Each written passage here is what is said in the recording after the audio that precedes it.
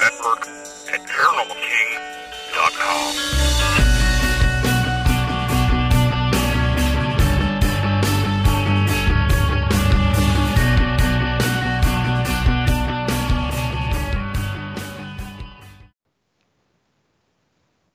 Welcome to the Paranormal News Insider for the week of December 15th, 2020, and officially episode number 462.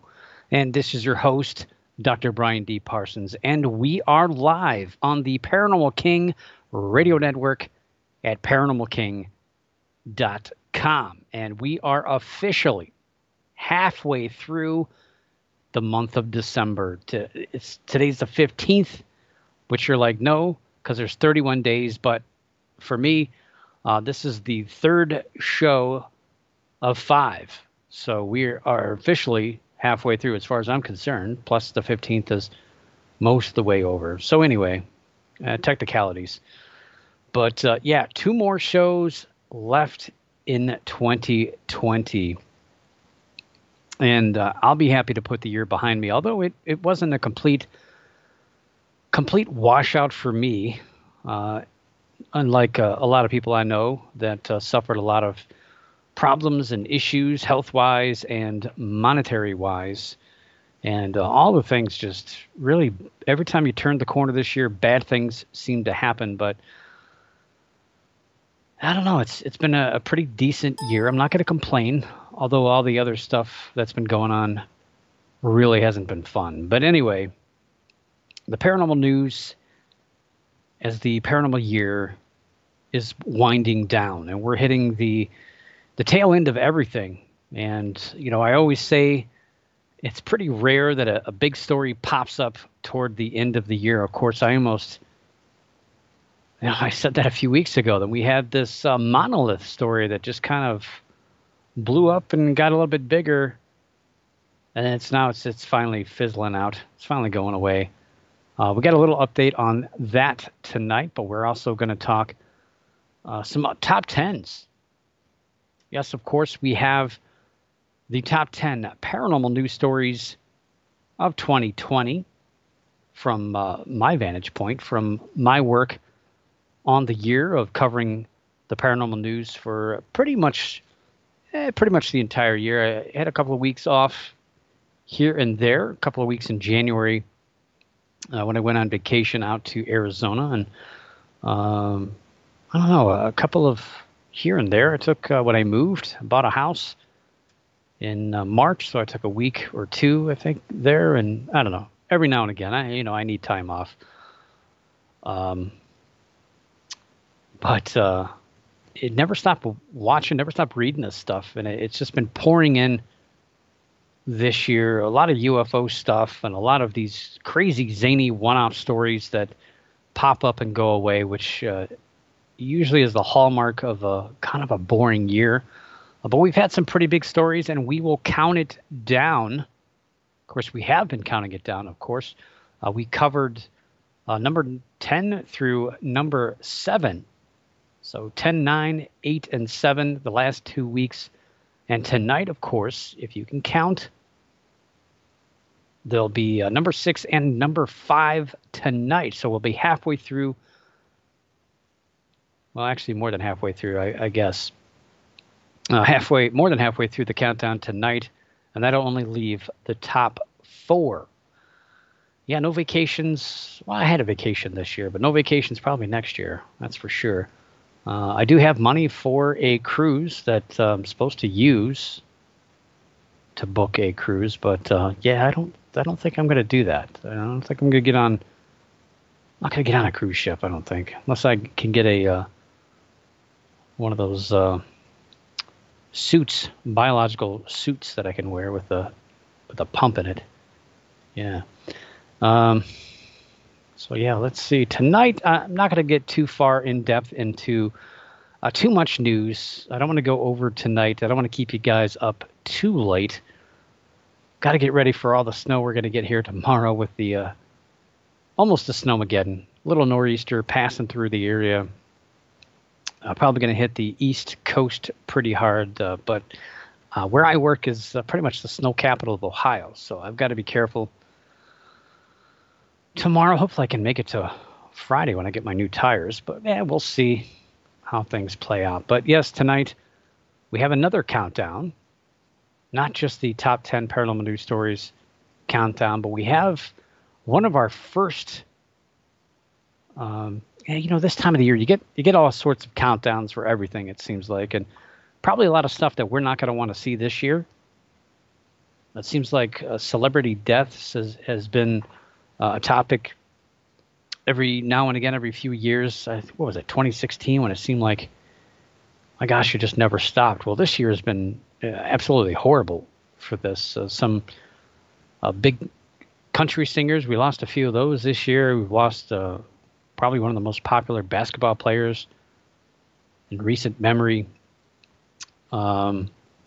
Just every time you turn around, somebody was passing away, and it's just not good. So not looking forward to that story. The top 10 news stories this year, we all know what it's all going to be about. But yeah, generally you start getting some stuff with the paranormal this time of the year as well. I'm waiting for the top cryptid stories. Generally comes out. Lauren Coleman usually puts out some stuff. Haven't heard anything this year from his camp. He usually does the cryptozoologist of the year as well, and should have been by now. Maybe I just missed it. I'll have to look that up later now that I'm reminding myself. But no real cryptid news this week, but Listverse does have a story that just broke today. It's been copied by, probably 7 or 8 different other people here, but it's one of the first countdown stories I've seen this year, especially on the paranormal, and it's titled "The Top 10 Cryptids Easily Explained by Real Animals." So it caught my attention. I thought, why not? It's a countdown story. I like to do countdown stories this time of the year, but why not? Cryptids that could be easily explained by real animals. And coming in at number 10, I was really, really disappointed by this. Part of me was disappointed. The other part of me was like, geez, if this one's number 10, this is going to be a pretty extensive countdown. Number 10 was Bigfoot. And I thought, gosh, if Bigfoot's number 10, he's, to me, probably one of the biggest, not physically, but, maybe physically, but one of the biggest well-known cryptids in existence. So how could he be, or she be, because we're talking about Patty, how can this creature be number 10? But also curious as to what their explanation was going to be. They didn't waste any time because it says number 10, Bigfoot, and then it says bears. And their explanation with bears, they talk about not just bears, but bears with mange. And they talk a lot about mange in the story. And they don't get too far into explaining why a bear, other than a bear with mange. So a little bit of misinterpretation of the creature. I mean, Bigfoot is generally described as pretty hairy, not like a bald giant creature. So I don't know why they're focusing on the mange aspect, but really from my research, the bear Bigfoot misinterpretation thing is generally that while Bigfoot is obviously bipedal, it's got its 2 giant feet, and he's a pretty tall dude. Sometimes anywhere between as short as 6 foot tall, all the way up to maybe 11 or 12 feet tall is described by some people.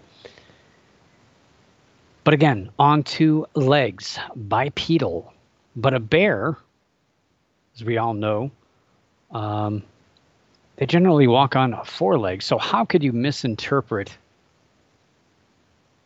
a bear and think you saw Bigfoot? Well, sometimes, and let me pop a myth right now, because I was thinking about how I was going to write this or talk about this tonight, and I always want to mention when we talk about bears, bears don't have poor smell. I don't know why everybody thinks that bears can't smell. The reason why, I think, people think this is because their eyesight.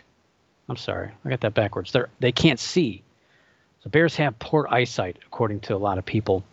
But that's not true. Bears can see pretty well, but they can smell even better. Not smell like BO, but they can use their sense of smell far better than their sight. And how that ties in, if you've ever been fortunate to see a bear at a distance and were able to see it pretty much the same time they saw you, or maybe a little bit before that, or heard it, snuck up on one, don't recommend doing that.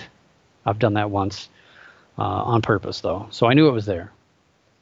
But bears can smell humans or other threats long before they'll actually see it. And so to gain an advantage, to actually see this potential threat, they'll hop up on their back legs to get a better view. So I think this is what a lot of people see. They are walking through the woods. They're talking on their, doing their little YouTube show. And this bear hears this racket, smells this onion breath walking through the woods. And it hops up on its back legs to find out where that stench is coming from and all that racket. And that's when these people see these bears standing up, kind of hobbling around a little bit. They don't really walk too well usually on the hind legs, but I'm pretty sure this is probably one of the largest explanations for Bigfoot sightings. One of the top 10 stories a few years ago on the show was Pedals the bear. So Pedals the bear was recorded walking on his back legs across the lawn, the front lawn of somebody's house, just casually walking on two legs. It was kind of the weirdest thing you've ever seen.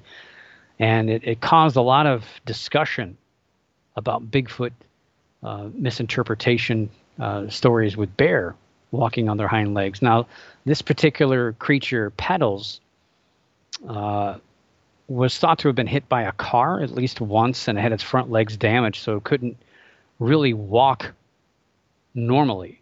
So they didn't think the bear was in a lot of pain, and there was a lot of stuff around that story. Unfortunately, the following year, Pedals was also in the top 10, but that was because a hunter decided to harvest poor Pedals. And again, more controversy as to whether that was the right thing to do or not. But anyway, Pedals was never really misinterpreted for Bigfoot. It was a pretty cool thing to see, but it does kind of open your mind to the potential of this happening. I think a lot of other Bigfoot sightings are just trees. People see trees and they think it's a Bigfoot.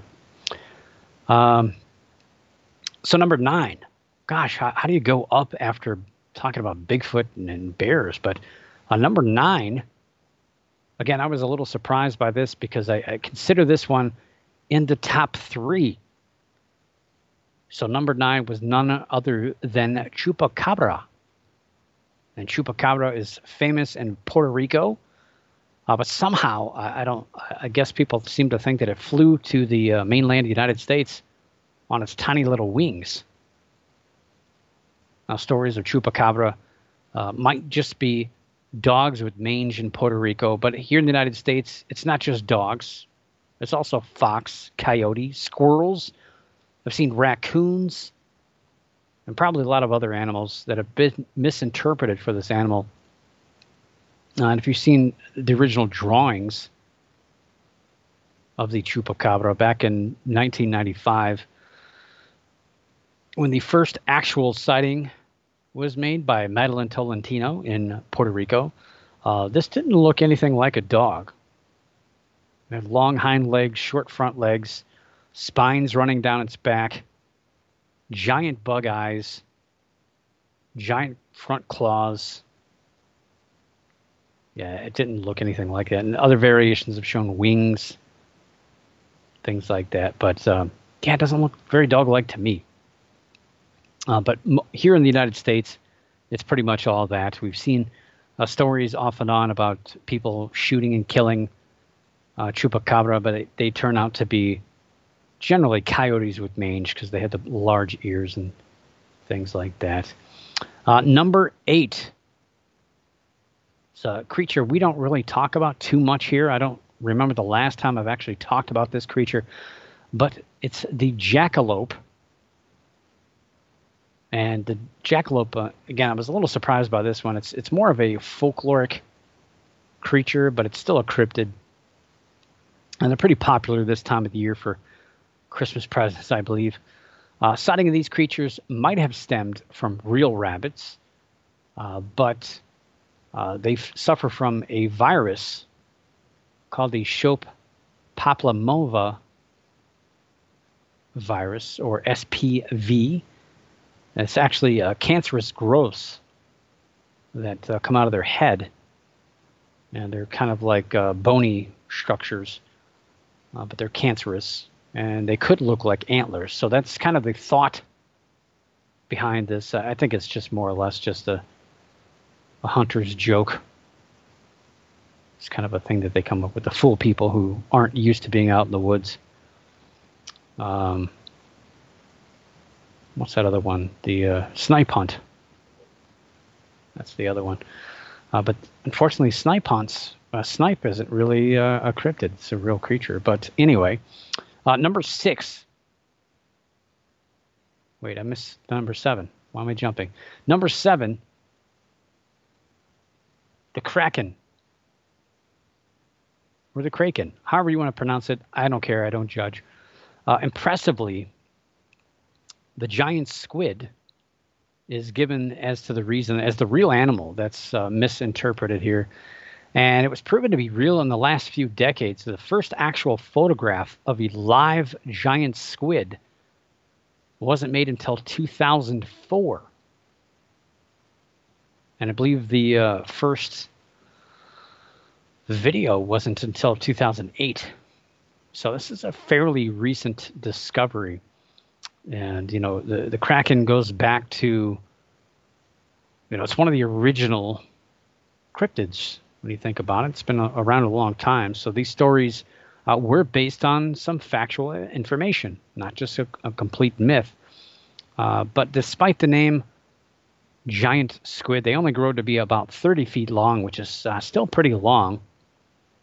But what the story doesn't mention is that there's also the colossal squid, which can grow up to be about 46 feet long, and that's about as all we know so far. They could be a lot bigger than that, so probably more or less the actual description. So I'm sure somewhere, sometime, a ship might have been, I don't know, somehow, some way ran into one of these things, or one of these were dead and floated to the surface, and they just thought, my goodness, this is a giant creature.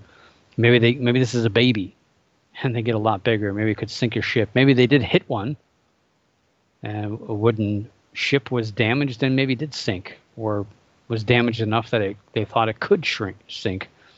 Who knows? I wasn't there. I'm not that old.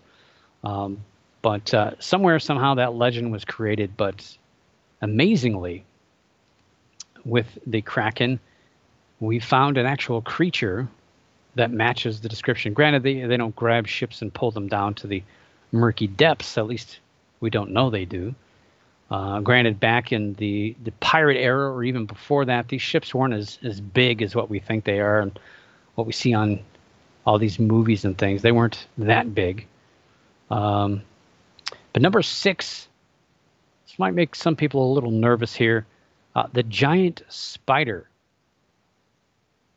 Giant spider. So I don't know why you just pulled your legs up off the floor, but in reality, spiders might get to be as big as a foot across, which, yeah, that's still pretty big. I mean, their legs, not the actual body, but that's pretty big. But the article points out that spiders don't have lungs, and so their size is limited to the amount of oxygen in the atmosphere. So they don't get too much bigger than that. But it's still pretty scary to see a pretty big one. And yeah, they'll actually eat birds, which is kind of scary when you think about it. But I don't know. Cats are pretty small, and they eat birds too. So who knows? Some cats. Number 5. This wasn't a complete surprise, but their description of what the real animal is was kind of confusing, but the Mongolian deathworm made the list at number 5. And despite the number of stories, the sightings are thought to be just sightings of a Tartar sand boa. Yeah, a snake. It's a big snake, but it's not that big, and they're not even red. Sorry, Kevin Bacon. Number 4, come back to the United States here, Mothman. And poor Mothman, this one is explained away by an owl.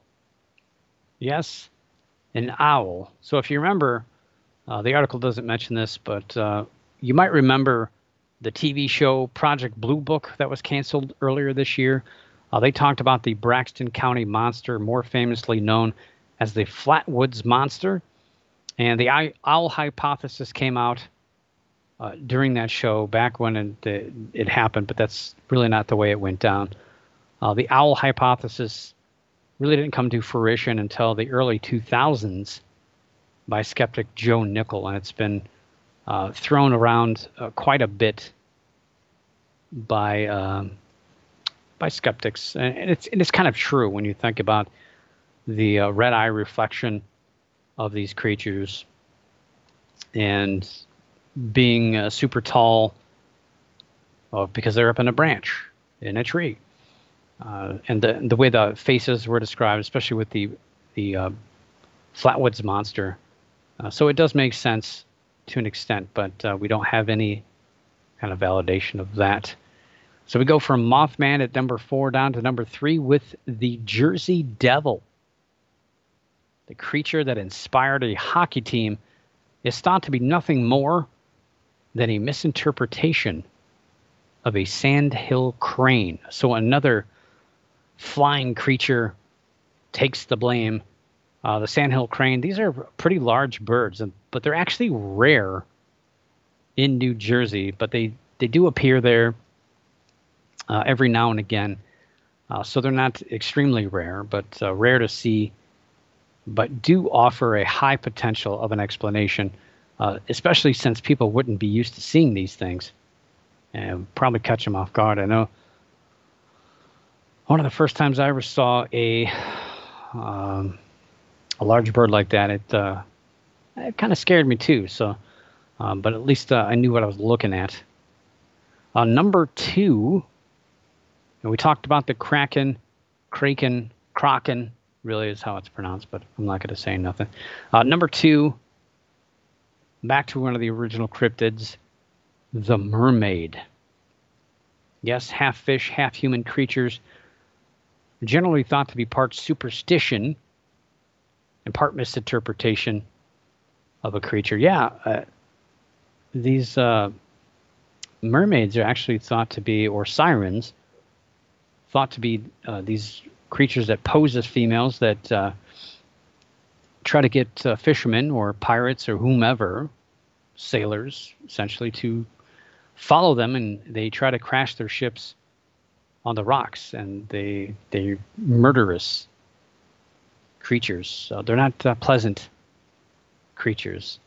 And yeah, then a company comes along and puts it on their coffee cups. We still can't figure that one out. But anyway, mermaids are thought to be misinterpretation of manatees, which are seen pretty much from Florida all the way through, probably back in those times, all the way through Central America, and probably, I guess, South America as well. But also you have the Western Pacific and Indian Ocean cousin, the dugong, that looks very similar. So probably a misinterpretation of these creatures that could be thought to be half person and half fish. I don't know where they got the female part from, because these manatees generally have those little like beards. I don't know. Again, wasn't there. And the number 1 cryptid on this countdown that can be explained by real animals, the Loch Ness Monster. We forgot about that one. Top three, usually in my book coming in at number 2. So we did cover the top 3: Bigfoot, Loch Ness Monster, Chupacabra. And yeah, that's right. Scotland's own Loch Ness Monster takes the top spot with the explanation that people are seeing giant eels, which are actually not proven to exist, by the way. So I don't know why they put that in there. They also say in the article that the second animal responsible for the misinterpretation is a Greenland shark.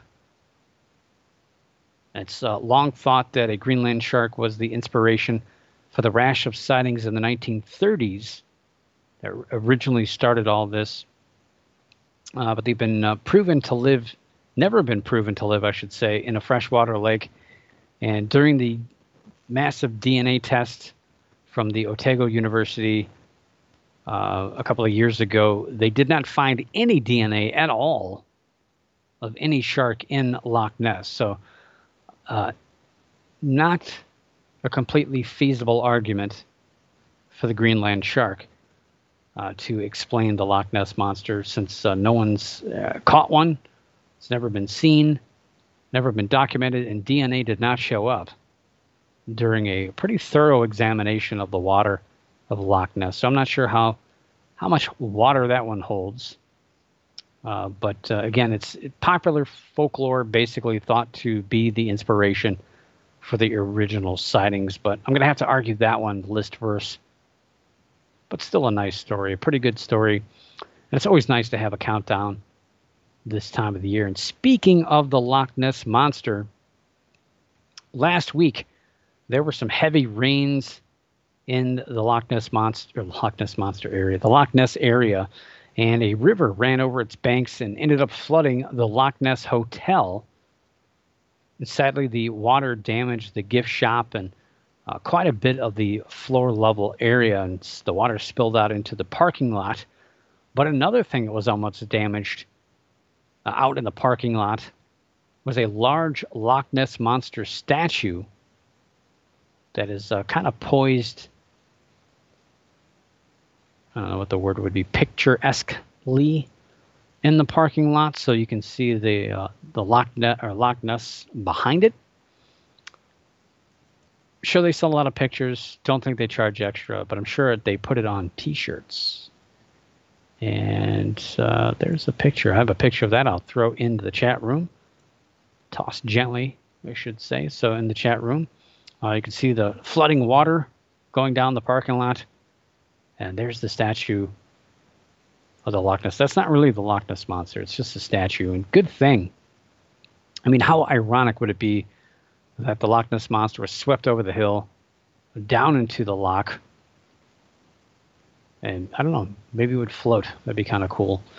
The Loch Ness Hotel was opening this weekend to hold a benefit, the Monster Christmas Fair, to benefit MFR Cash for Kids.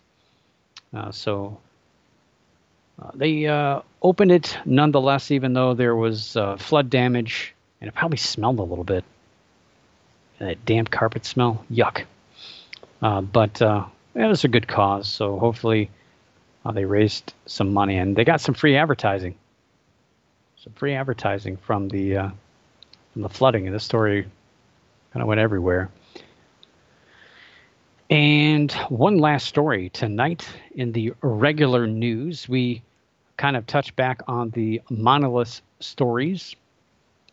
So we've been talking, the last 2 weeks about the mysterious metal monoliths that have been popping up all over the world, and people claiming to have responsibility for them when they don't really have responsibility for them. One interesting story that I've seen in the last week centers on the Atascadero monolith in California. That was, I guess, the official third one to be discovered. Two guys got the idea while eating Mexican food at a Mexican restaurant on December 1st. And then they got to work on it that afternoon. And by Wednesday morning, which would be the following morning, the 10-foot tall metal structure was put into place. Now, this was after hauling the 400-pound structure 2 miles up a steep trail and also towing along 100 pounds of gear. Now, the Minute thought much about taking the monolith down after a couple of days once some people saw it, and they didn't know how big of a story it would be, if at all. But again, it ended up being the number 3 monolith, and a pretty viral story worldwide. And they also noticed how much joy it brought local residents, and it seemed to numb the pain of 2020. But of course, as we talked about here on the show, within 24 hours of the monolith going up, it was torn down by somebody else. Of course, that seemed to be the trend. Somebody discovers it, and then somebody else knocks it over, rips it down, puts it in a wheelbarrow, melts it down, turns it into an airplane. I'm not sure what they did with it, but pretty much destroyed it in this video that they shot. So yeah, a group of men put a video out showing themselves tearing down the monument, and they put up a wooden cross. In the video they posted online, they also used racist remarks toward illegal aliens, and of course, space aliens as well. The Atascadero mayor, Heather Morin, stated, quote, "We are upset that these young men felt the need to drive 5 hours to come to our community and vandalize the monolith. The monolith was something unique and fun in an otherwise stressful time," unquote. So after the story broke, the men decided to contact the mayor and let her know that they had built it. They also got the notion that it would be okay by the mayor to put up another one as long as it was a little bit more permanent. So the men got to work right away and installed their second monolith with the support of 60 pounds of concrete. And I'm not so sure. I tried to follow up on that story yesterday to see if there was any update on this, but I haven't seen anything since this particular story I'm talking about here. So I'm not sure if it's even still there or not. I don't know. Most of the other ones, I think there was one other one still standing, but even it was damaged. Most of them have been torn down by people, stolen, or just completely destroyed. So I don't think I'd be putting one up. Now it's getting to the point where people are putting them up in downtown New York and outside of their businesses to try to get some attention, like giant cardboard things with aluminum foil covering it. It's run its course pretty much at this point. And let's just let it go. I mean, 2020 was weird. It was a cute story while it lasted, the first 3 or 4, but yeah, it just kind of, the wheels kind of came off of that. Let's just keep it. Let's just keep it going. I mean, it was just too much. I didn't mind it except for the fact that people were destroying these things. I understood the Utah one. I understood the reason why, because people were tearing up the desert trying to go see it. But the California one, there's no reason to tear it down. Yeah, I don't know. It just got out of hand. So anyway, that brings us to the top 10 paranormal news stories of 2020. So I'll do a quick recap of number 10, number 9, number 8, and number 7, which the last two, 8 and 7, were introduced last week during last week's show. It went a little bit over, so I kind of wanted to make sure I have time to talk about number 6 and number 5 tonight. So we're officially more than halfway through the countdown. It's pretty weird to be done, and kind of predicted to do 2 a night for the 5 weeks of shows that I do in December. And of course, if anything were to happen, it wouldn't matter if I didn't do it till January. I think a lot of people kind of already have a pretty good feeling as to know what the number 1 story is. And once we start getting into the top 5 or maybe even the top 4, I think people will kind of put 2 and 2 and 2 together and figure it out. But Number 10, and I've still not bumped this story out. I still don't have the Monolith story at number 10. I don't know. I'm still kind of weighing it. Still heavily in my mind. I'm still probably not going to go that direction, but it's still an option because it was such a large story. But I don't know how much it really had to do with the paranormal. But the number 10 story that I have was the MUFON director arrested. And that was the story about Jan Harzan, the executive director of Mutual UFO Network, who was arrested. MUFON, of course, being the largest UFO research and investigation outlet in the world. And he was arrested for some not so good activities toward minors. And the only real big thing about this that I'm weighing the option of kicking to get out of the top 10 is I really haven't heard any updates. I don't know if he's gone to court. I don't know if he made bond, or, made bail. I don't know. It's really nothing as when you do searches on this story, it's dead end at this point. So I'm not sure what happened. But again, it affects the largest UFO organization in the world, and they've been having a lot of issues, some political issues lately, and there's been rumors that MUFON is kind of on its way to collapse. And a story like this, it may not pull the plug on the organization right then and there, but it's certainly something that could wear down this organization's foundation as well as public trust and could lead to its demise. But so far, it's really just made it, I don't know, it's still there, but it's really not done too much. The same as the last few years. To me, it's just kind of floating around the toilet bowl, in my opinion. The number 9 story this year, lake monsters. And that's other than the Loch Ness Monster. So one's in Argentina, the Champ Challenge from Lake Champlain. We also had one from China and South Korea that was seen. So very sporadic stories popping up every now and again, every here and there. We also had that dolphin thing from Puerto Vallarta. We also had Ogopogo, British Columbia. So a number of stories that just kind of popped up every now and again, and it was kind of enough to keep large water monsters in the news pretty much every month this year, it seemed like, and kept us entertained. So a collection of lake monster stories, why not? And this year I kind of did something that I've done in years past with some stories. Some people don't like it, but I think it's kind of necessary to keep some of these stories in the top 10, but bundling stories together. So any one of these stories in and of itself, by itself, probably not enough to jump into the top 10. Pretty much sink. And but yeah, none of them by themselves really made the top 10. And that was it.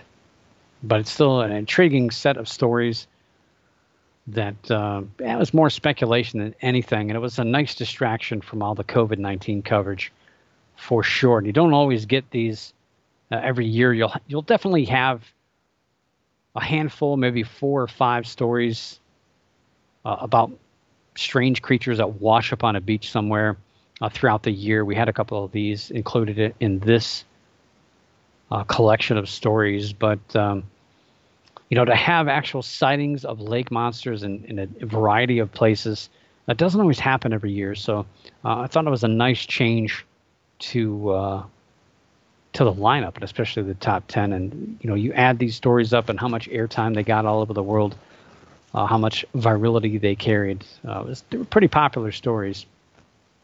The number 8 story this year, Mad Mike Hughes. Sadly, his death, as well as the flat Earth hoax that followed him. Now, Mad Mike Hughes was a guy who was a daredevil who shot himself into the sky in a steam-powered rocket that was homemade. And he's been hurt before, and sadly this year it was a pretty horrific crash. If you saw the video, it was put on Twitter. It was actually live on Twitter, and the rocket came off the truck bed, and the parachute came out prematurely. It looked like it hit the steam engine, and it just pulled it out, and it just disintegrated it. And the rocket kind of went a little crooked in the air, flew. It hit the height of its arc, and then just kind of plummeted straight down into the desert floor. And we pretty much knew that we were looking at somebody who just died. Now, the crash occurred back on February 22nd in the desert near Barstow, California, which is about a 2-hour drive northeast of Los Angeles. And he was filming an episode of a new television series, which is called Homemade Astronauts. We still have not seen anything from that. I'm not sure why. They could have done some editing or something. I don't know. But the whole entire time, all this, the headlines of his death were really talking about the Flat Earth hoax, which had followed him, especially here in the Paranormal News Insider, off and on for the last few years. You know, it was always synonymous, Mad Mike Hughes and the Flat Earth stories. I believe the Flat Earth stories as a collective made the top 10 a few years ago, and he was included in that. But he had said that the Flat Earth had nothing to do with his steam rocket launches. And his PR representative basically said that they used that Flat Earth as a PR stunt because it got attention, it got headlines, it got people to want to know more about his stunts and his daredevil activities. So it was a lot more than just shooting a rocket into the sky. When you added this Flat Earth stuff, he got more press through that than anything else. So sadly, he was known for that. And when he passed away, that was the headlines, although luckily it was kind of refuted, but I don't think a lot of people really paid too much attention to that. So the story made the top 10 because the saga of Mike Hughes has lasted a long time, and again, ties to the Flat Earth stories of the past. And it really was one of the top stories of the pre-pandemic times. We have a couple of these that made the top 10 because obviously the world changed when he got into February, late January. I guess even mid-January is kind of when things started, but nobody took it seriously.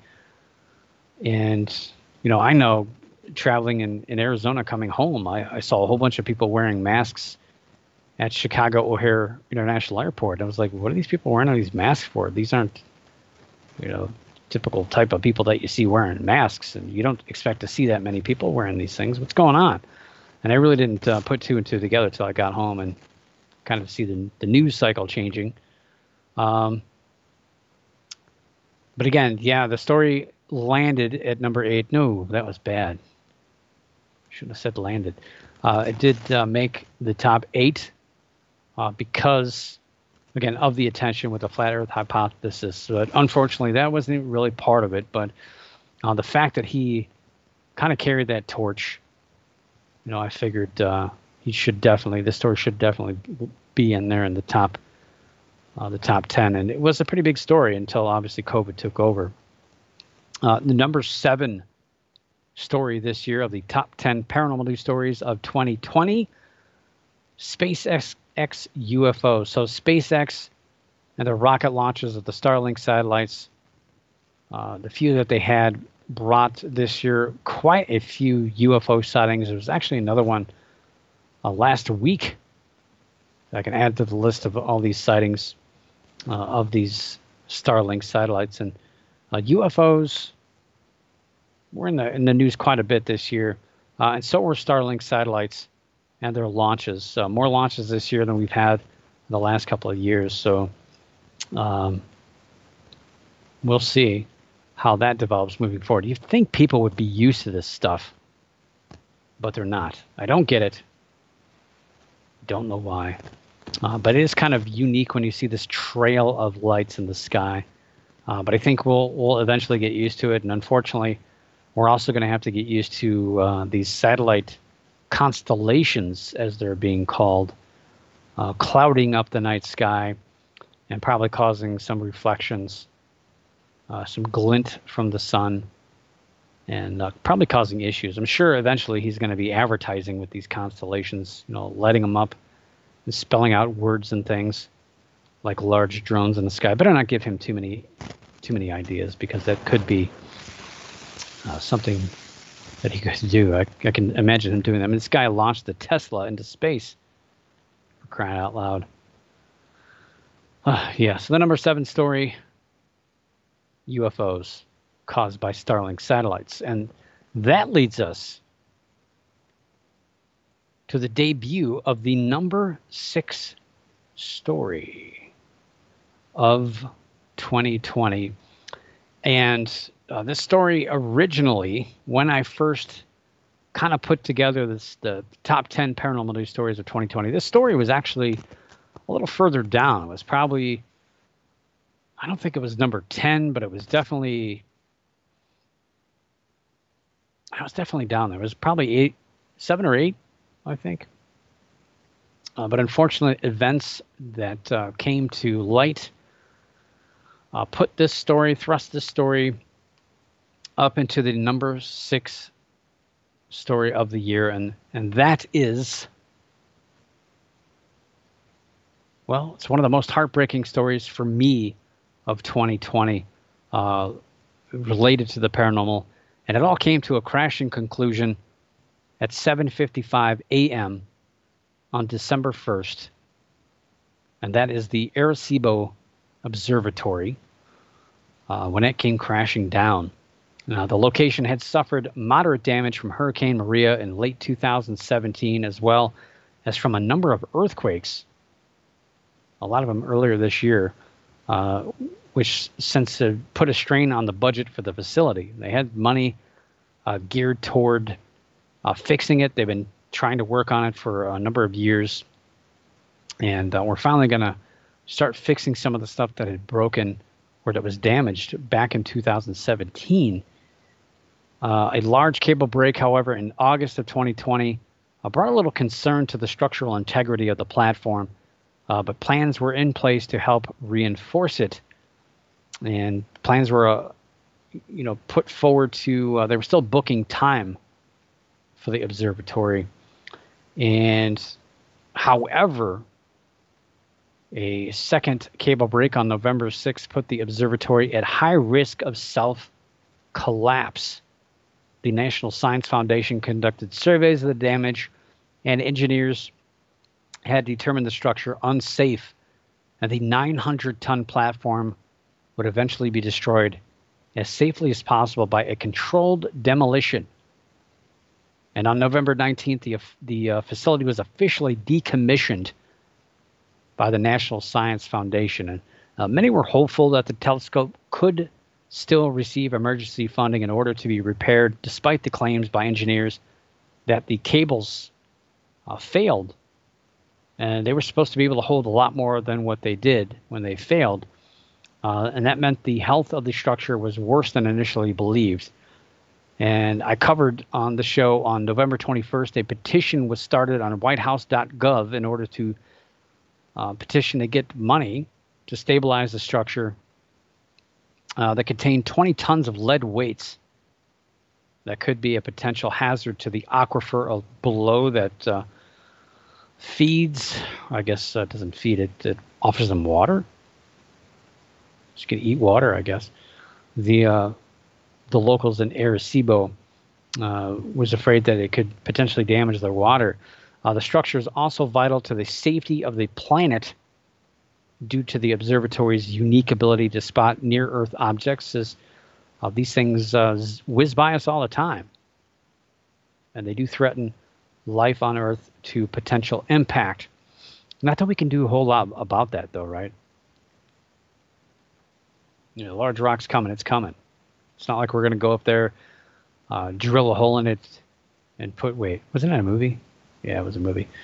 Angel Vasquez, the observatory's director of telescope operations, was in the control room with others removing valuable equipment on the morning of December 1st when the platform gave way. He stated that during the week, other cables on that arm that broke began to fray, with strands visibly coming off the cables, which eventually led to the breakage. Drone footage captured the moment one of the cables came undone and snapped, causing other cables to break and allowing the platform to swing and essentially destroy itself. And it landed on the outside of the 305-meter or 1,000-foot wide spherical reflector dish.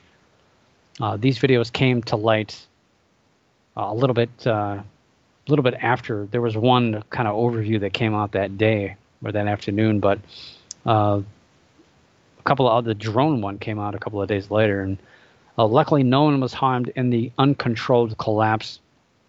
And of course, the Arecibo Observatory was completed in 1963 and was the world's largest single aperture telescope for 53 years. It was surpassed in July 2016 by the 500-meter aperture spherical telescope called FAST, built in China.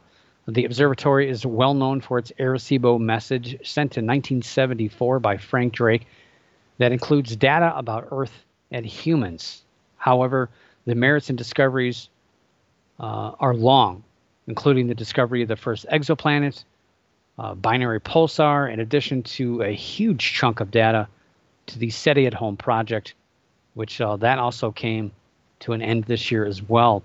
In addition to many other SETI projects, it was one of the most used telescopes next to the Green Bay Observatory in North Carolina, of course, for SETI. And science and the paranormal will definitely miss this telescope.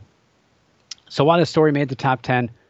Well, Arecibo was one of the most unique radio telescopes, even after it was no longer the largest. The observatory had carried out more work for SETI projects than any other telescope, and obviously is well known for its message sent into outer space in 1974. Most astronomers agree the loss of this telescope will hurt the efforts of locating near-Earth objects and the work this unique telescope was able to conduct. That even though the FAST telescope is bigger and it's more up to date, it still doesn't have the abilities that Arecibo had to do different tasks. So yeah, this telescope will be missed. So why was the story only number 6? If it's such a large impact, and it did have ties to SETI and the search for extraterrestrial intelligence. Well, the paranormal community seemed unaffected by the loss of the observatory, and while 2020 was full of devastating losses, fear, and more important things to worry about, the observatory's destruction was kind of more of a burden for scientists. And in reality, a lot of people saw the writing on the wall 4 or 5 years ago during damage even prior to Hurricane Maria. This has been something that's been talked about for a long time. The observatory everybody knew it was kind of coming to an end eventually. So it was a very sad moment, but it was actually not one that was a complete surprise. So Arecibo Observatory coming in at number 6 this year, sadly. Number 5, you might not remember this story, but it was probably one of the biggest stories leading into the year.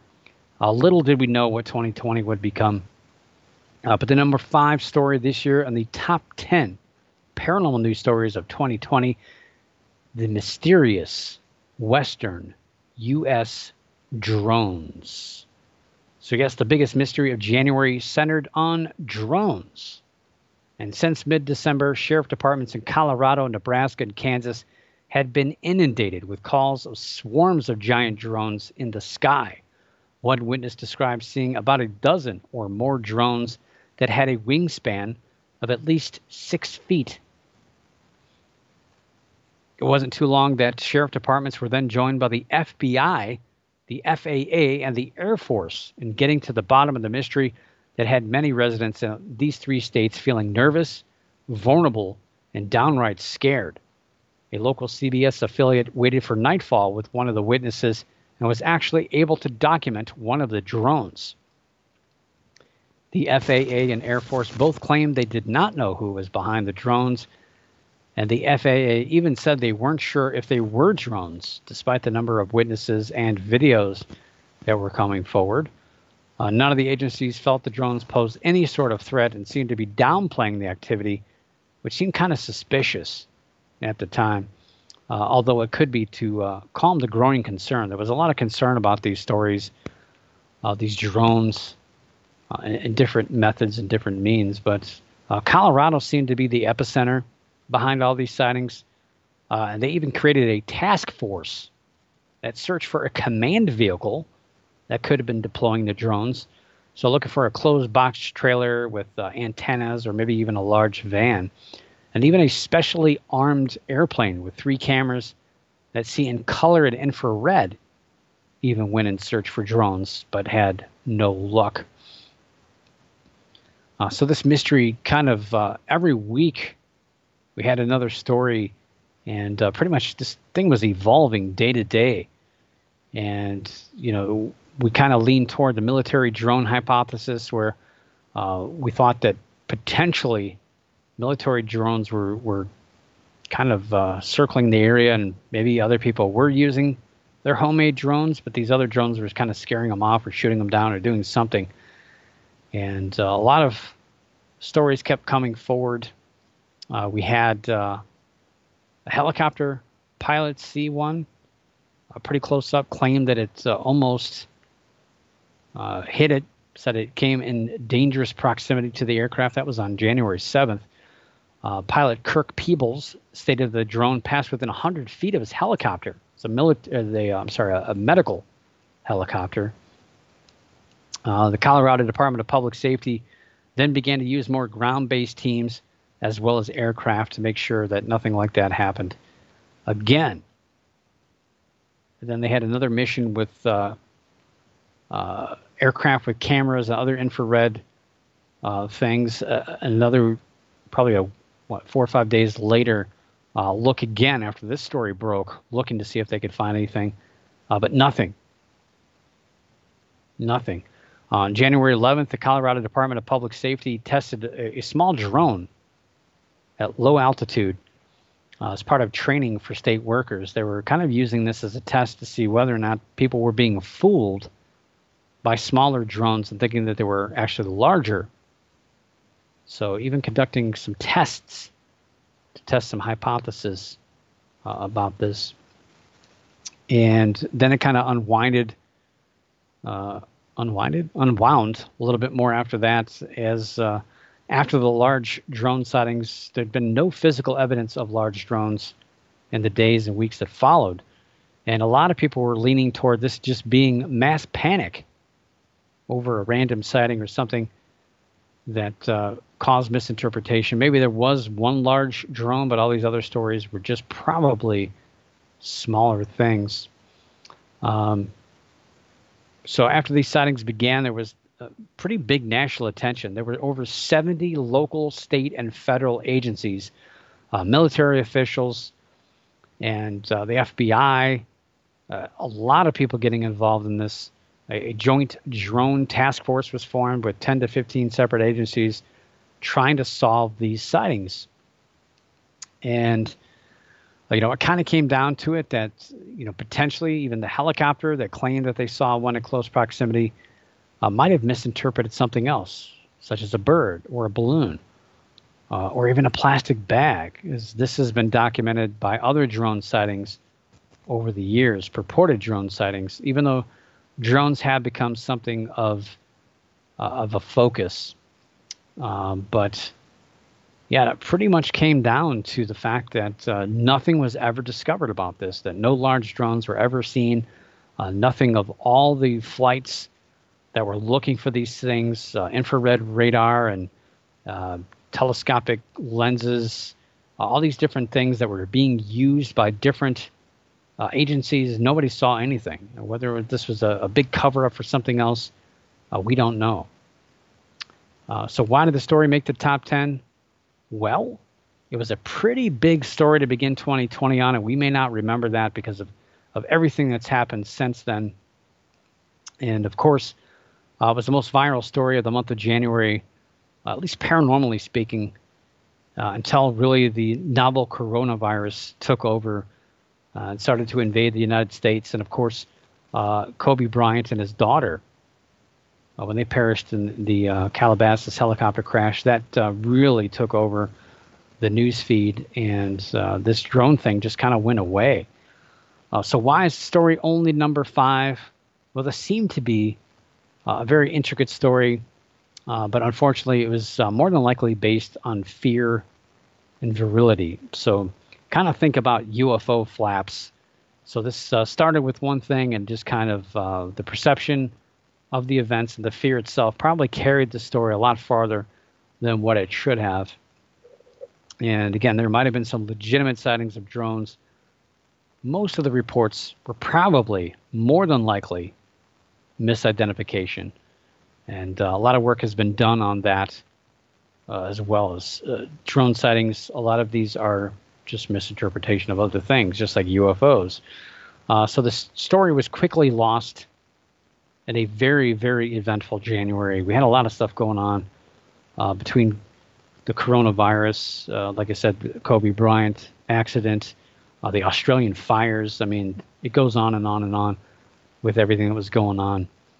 So the story, unfortunately, just kind of got lost, although it probably went away on its own anyway because there was really nothing to it. So number 5, the mysterious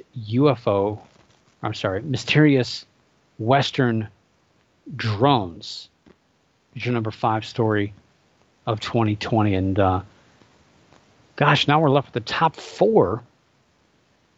And next week we'll talk about number 4 and number 3. So we're almost done. So with that, we are done, at least for this week. And we will see you next week. But for now, you know how it goes. Keep your eyes in the skies, your ears in the woods, the hair standing on the back of your neck, and always keep your mind slightly ajar. And above all else, don't stop believing. For the Paranormal News Insider, this is Dr. Brian D. Parsons reporting.